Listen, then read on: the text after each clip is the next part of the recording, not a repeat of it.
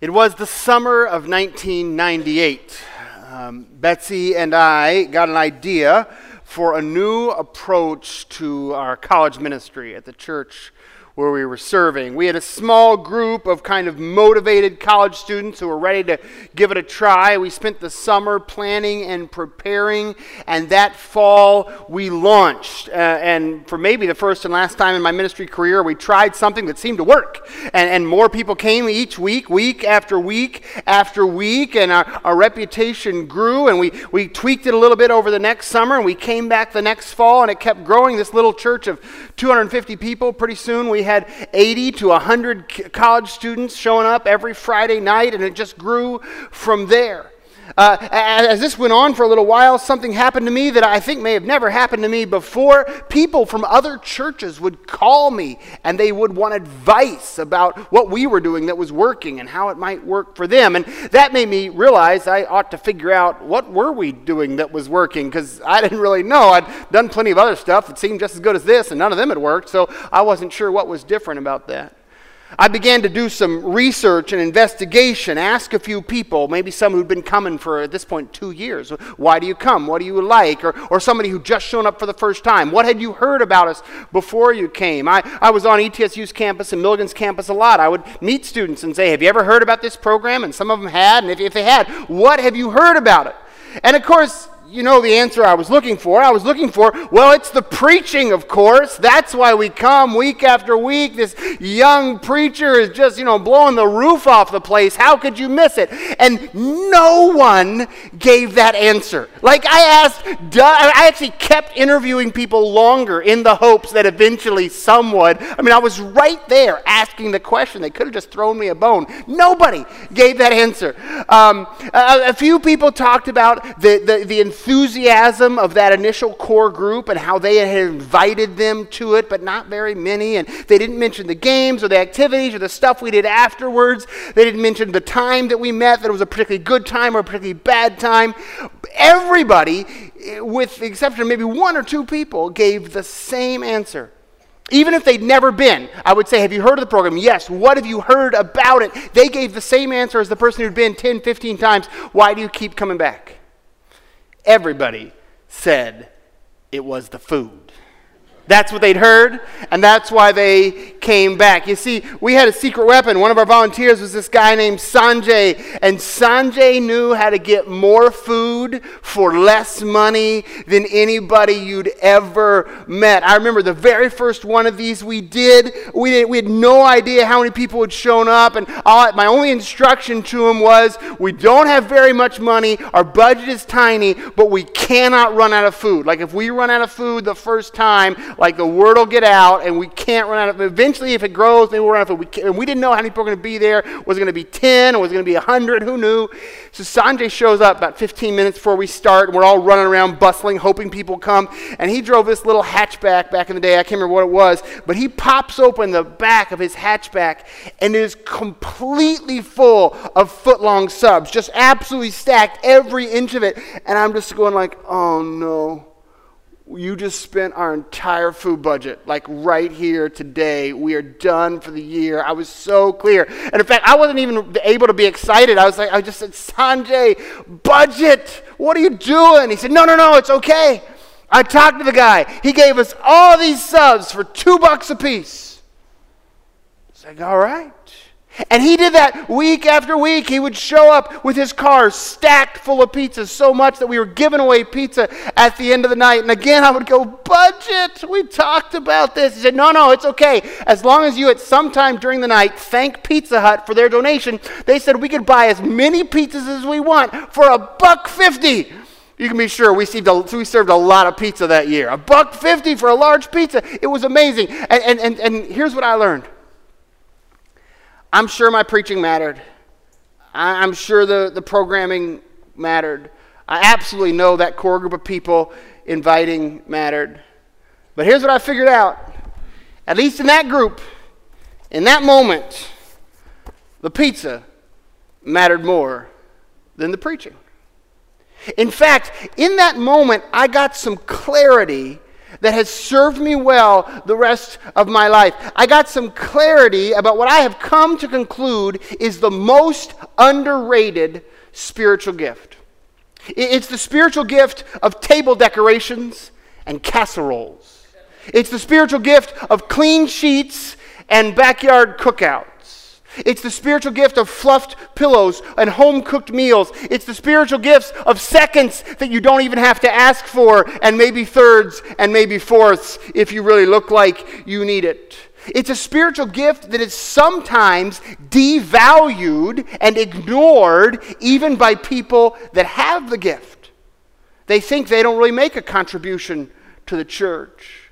It's a spiritual gift we so easily forget, but yet it is a spiritual gift that has been essential to Christian mission since the very beginning. Some people don't even think it's a spiritual gift. They don't even know it's a spiritual gift. But this gift has been the bedrock gift of Christian mission. I know people who don't think they are equipped to be missionaries because the only gift they think they have is this gift, and they don't even know that this gift is actually one of the essential missionary gifts.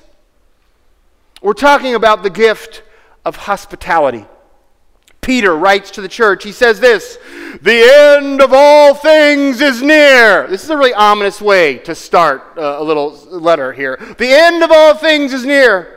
Therefore be alert and of sober mind so that you may pray.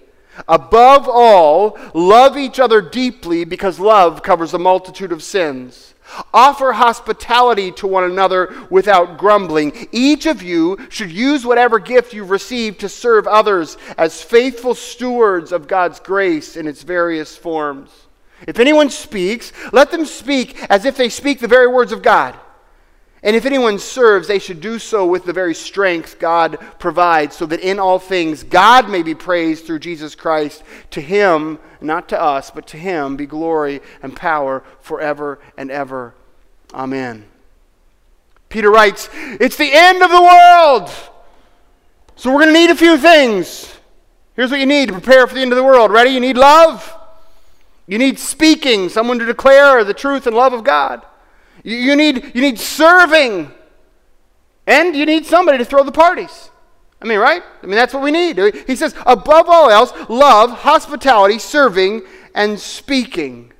These are the gifts that we need to prepare for the end of the world. Hospitality is a gift from God, through us, for others. And as far as I can tell, it's the most underrated gift in the whole church. We totally misjudge its power and significance. We're going to talk about hospitality for 2 weeks. Next week, I'm going to talk about how hospitality is one of the essential gifts for the internal life of the church. That casseroles are a spiritual act that bind the church together. But this week, I want to notice on something that I think might even surprise you more. And that is that hospitality is also an essential gift for the work of the church's evangelistic mission in the world. Hospitality is essential to evangelism and the declaration of the good news that God loves everyone and that Christ has come to save us from our sins. This goes all the way back to Jesus' ministry. Jesus' ministry was made possible by the hospitality of others. He didn't have his own funds or resources. He went from city to city counting on someone to open their home and welcome him in and let their home and their food become his home and his food as he ministered in the region. And he teaches his disciples exactly the same strategy. Luke chapter 10, he's going to send his disciples out on mission to declare the kingdom of God and preach the good news of Christ's salvation. But before he tells them what to say, and before he tells them how to serve, he tells them about hospitality. Here's what he says. When you enter a house, say peace to this house. If someone who promotes peace is there, your peace will return to you. Stay there, eating and drinking whatever they give you, for the worker deserves his wages. Do not move around from house to house. It was pizza. and not preaching that was the bedrock gift of evangelism. In fact, he goes on to say, and if you show up and no one offers you hospitality, don't preach. Move on to the next town. Hospitality, the love of hospitality preceded the love expressed verbally by the good news about Jesus Christ. This trend continues in the early church. Everywhere Paul went, Paul depended upon the hospitality of those who received him. Acts chapter 16, verse 11, from Troas we put out to sea and sailed straight to Samothrace. The next day we went to Neapolis. This is Paul entering the region of Macedonia, a brand new region for his ministry. He's never been here before. We traveled to Philippi, a Roman colony, the leading city of the district of Macedonia, and we stayed there several days. On the Sabbath, we went outside the city gate to the river where we expected to find a place of prayer. We sat down and began to speak to the women who had gathered there. One of those listening was a woman from the city of Thyatira named Lydia, a dealer in purple cloth. She was a worshiper of God. When she heard the message of Paul, the Lord opened her heart to respond. And when she and the members of her household were baptized, she invited us to her home. If you consider me a believer in the Lord, she said, come and stay in my house. And she persuaded us. The hospitality of Lydia became Paul's base of operations, not just for his wildly effective ministry in Philippi, but throughout the whole region of Macedonia and on into Greece. It was the hospitality of the Philippians that launched the whole project of the movement of the gospel into Europe. The mission of the church literally depended on hospitality from its very earliest days. But here's what we got to recognize. From its earliest days, it wasn't just that hospitality was strategically necessary for the mission of church to move forward. I mean, Paul had to have some place to stay. The disciples had to have some place to get a meal when they ministered from town to town. It wasn't just that hospitality was strategically necessary. It's also that the work of hospitality itself was a tangible expression of God's love for all people. Jesus used hospitality to identify who he was and how much he loved everybody. His very first miracle was a miracle of hospitality. There was a party going on, and the wine was about to run out, and the hosts were about to be embarrassed by this lack, by this weakness in their hospitality. And so Jesus' mother says, Jesus, do what you got to do, so that the hospitality continues, and Jesus goes off and changes water into wine, and the hospitality of the hosts is uninterrupted. And this way of using hospitality to express God's love and power just continues throughout Jesus' ministry.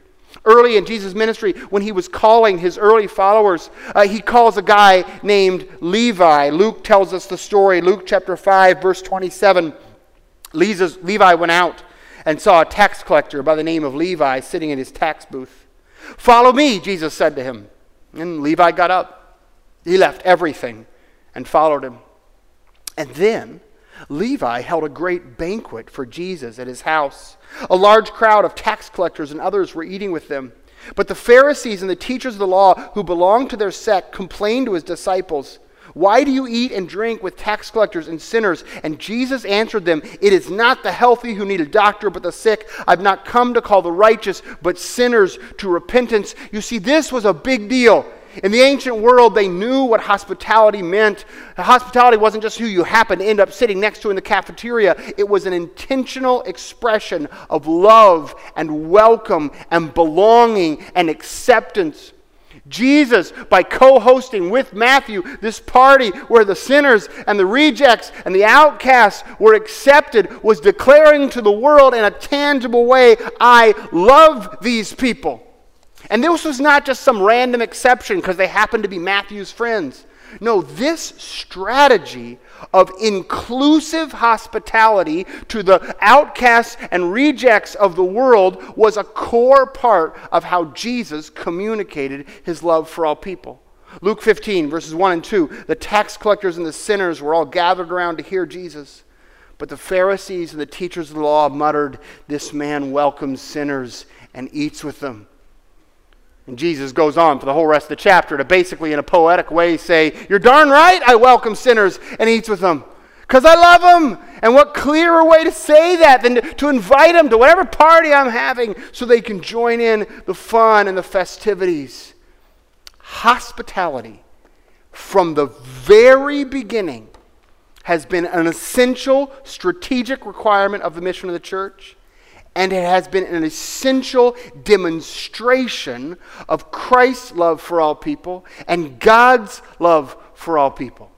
And it was in the context, not somehow stranger to stranger, but it was in the context of hospitality that Jesus got a chance to speak about the love of God, about the repentance that was needed, about the coming of the kingdom, about forgiveness of sins. It's amazing. You read over and over again in the life of the early church and in the life of Jesus how often pizza comes before, not after, the preaching.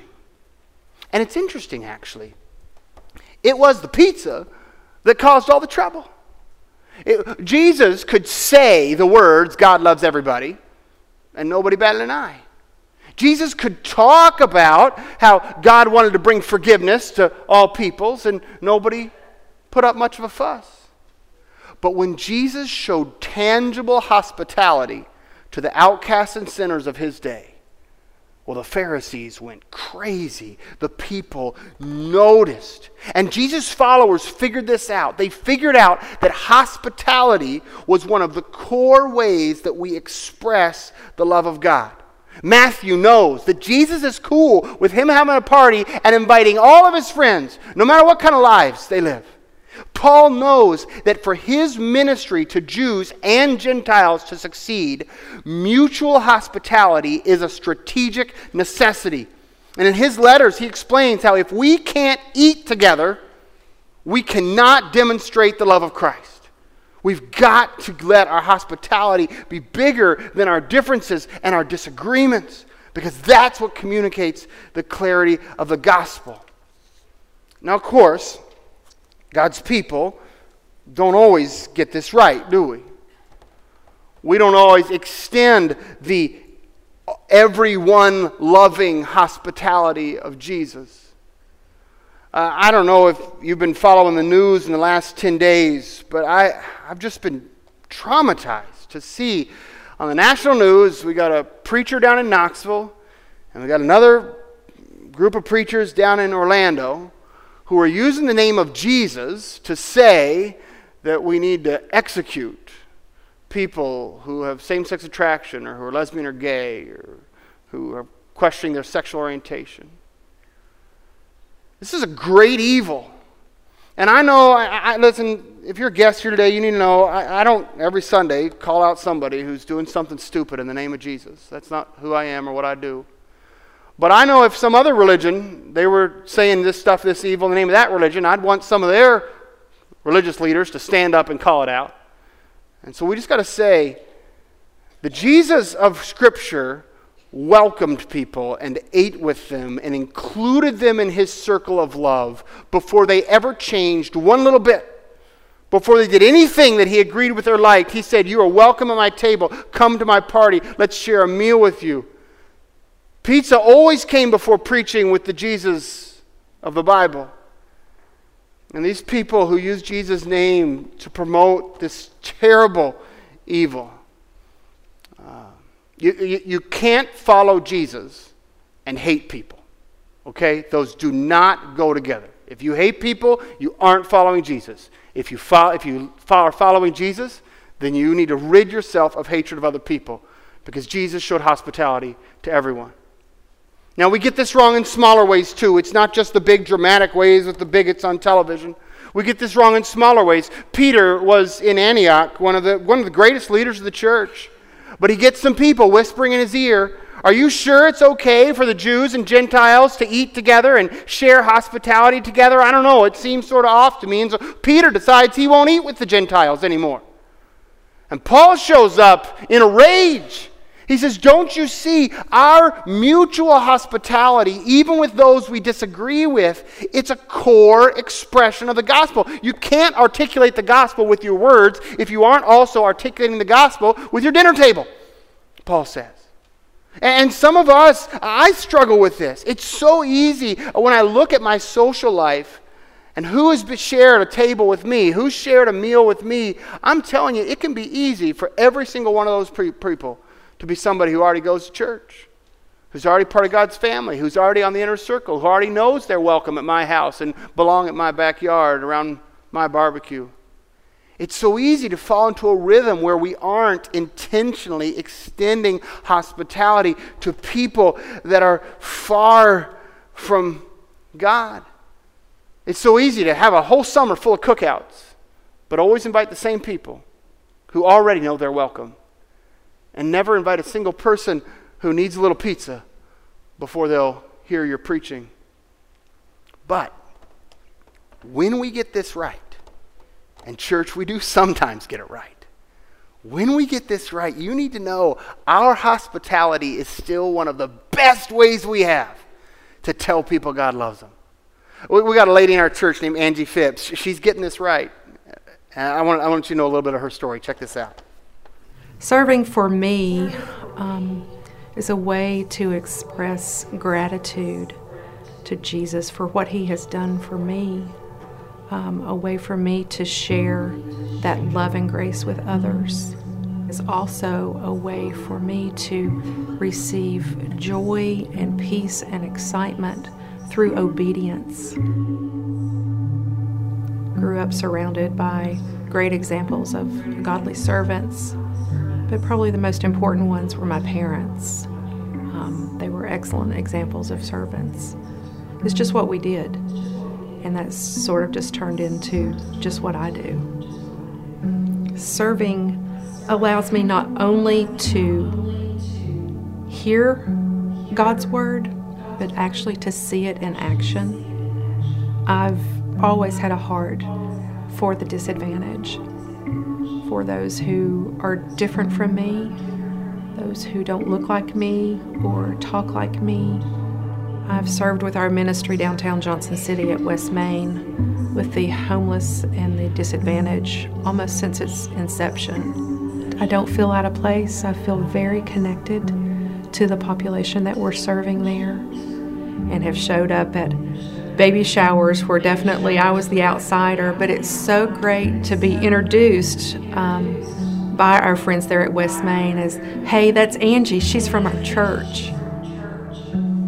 If you recall the parable where Jesus turns the water into wine at the banquet, it's not the guest who witnessed the miracle, it was the servants.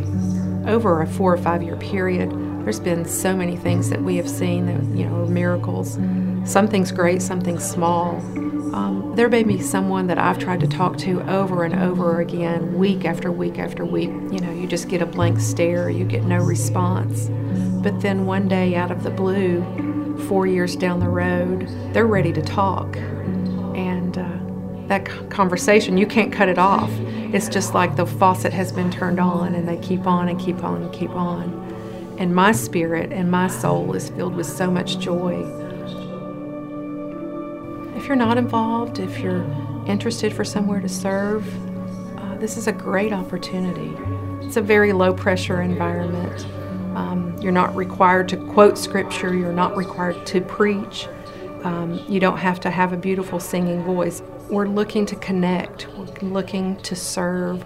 We're looking to show God's love. And that's what our mission is there. We all make excuses. I don't have time. What would I do? They don't need me. I'm not equipped, but we've all heard it before. God doesn't call the equipped. God equips the called. The reality is, God doesn't just want to work in me, but God wants to work through me, and serving allows that to happen.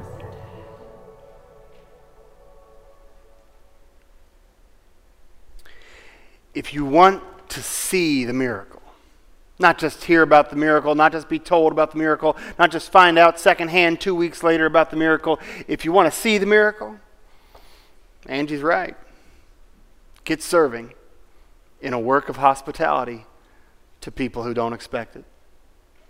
Open your table, share a meal, sit down, and share bread with somebody who doesn't expect your hospitality. That's who gets to see the miracle, or those who serve alongside Jesus. Peter writes, it's the end of the world. So we're going to need some people to throw some parties. And speak and serve and love, but somebody's got to throw some parties, because this is an essential way we tell the world that we love them. And there's not much time. So let's party like the world's coming to an end, okay? Show hospitality to strangers and to neighbors, to enemies and to coworkers, to your brother and sister in Christ, and to long-lost cousins that don't even know they're invited to be part of the family. You know, I have seen people just radically advance the mission of the gospel just by leveraging their lunch hour to intentionally share hospitality with people that are disconnected from God's love. Or leveraging their backyard to make their backyard a place where they express love through burgers and brats and baked beans. Or if you're vegan, you can do the grilled pineapple thing. Have you all done this? It's amazing. Just cut a whole slab of pineapple and grill it. It's the best thing you've ever eaten, so you can try that too. Meat doesn't have to be involved. It is better, of course, but it doesn't have to be involved. Here's all I'm saying. Here's what I'm saying. I'm just saying maybe this summer, we're in the middle of this series. It's called Summer Cookout. Maybe in the middle of a series called Summer Cookout, you could think of a way to show hospitality to your neighbors.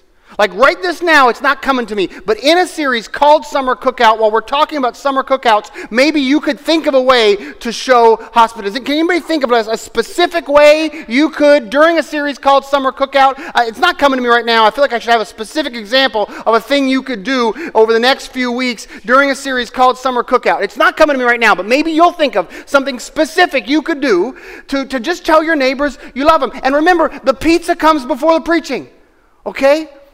You could show the love of God just by stuffing their face full of food. Like that, you could just do that. And some of you have this gift. God has so empowered you. Here's the thing. If you have this gift, you have been given one of the very few essential evangelistic gifts.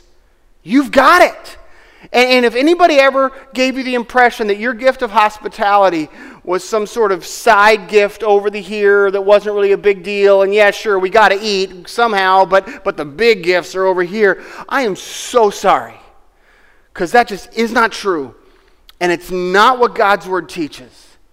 God's Word teaches that hospitality is strategically essential for our mission of telling the whole world God loves them and Christ died to save them. And it is all by itself an expression of that same saving love of Christ. So if you've got somebody and you want them to know God loves them, maybe you could just invite them. Oh, you could have a cookout. That's what you could have. That was the thing I was trying to think of earlier. You could just invite them to a cookout and just share your backyard with them and a little bit of food. And just trust that as it has since the very foundation of the church, your hospitality will communicate the love of God just as effectively as any words ever could. So fire up the barbecue, or dust off the good china if that's your speed, or just order a pizza. But find some way this summer to let your hospitality express the love of Christ to people who don't know it. Let's pray. Gracious God, we're just overwhelmed with the notion that you would invite us to your table when we didn't belong there and we had nothing to contribute and we had nothing to offer, and you said you're welcome at my table of hospitality. And now if you would help us to follow your example and open our tables in hospitality as a way of letting the world know that they are loved by you. Let this be our lives this summer, our work of mission and evangelism, just to feed some people in the name of Jesus Christ so they would know they are loved. We pray this in Jesus' name. Amen.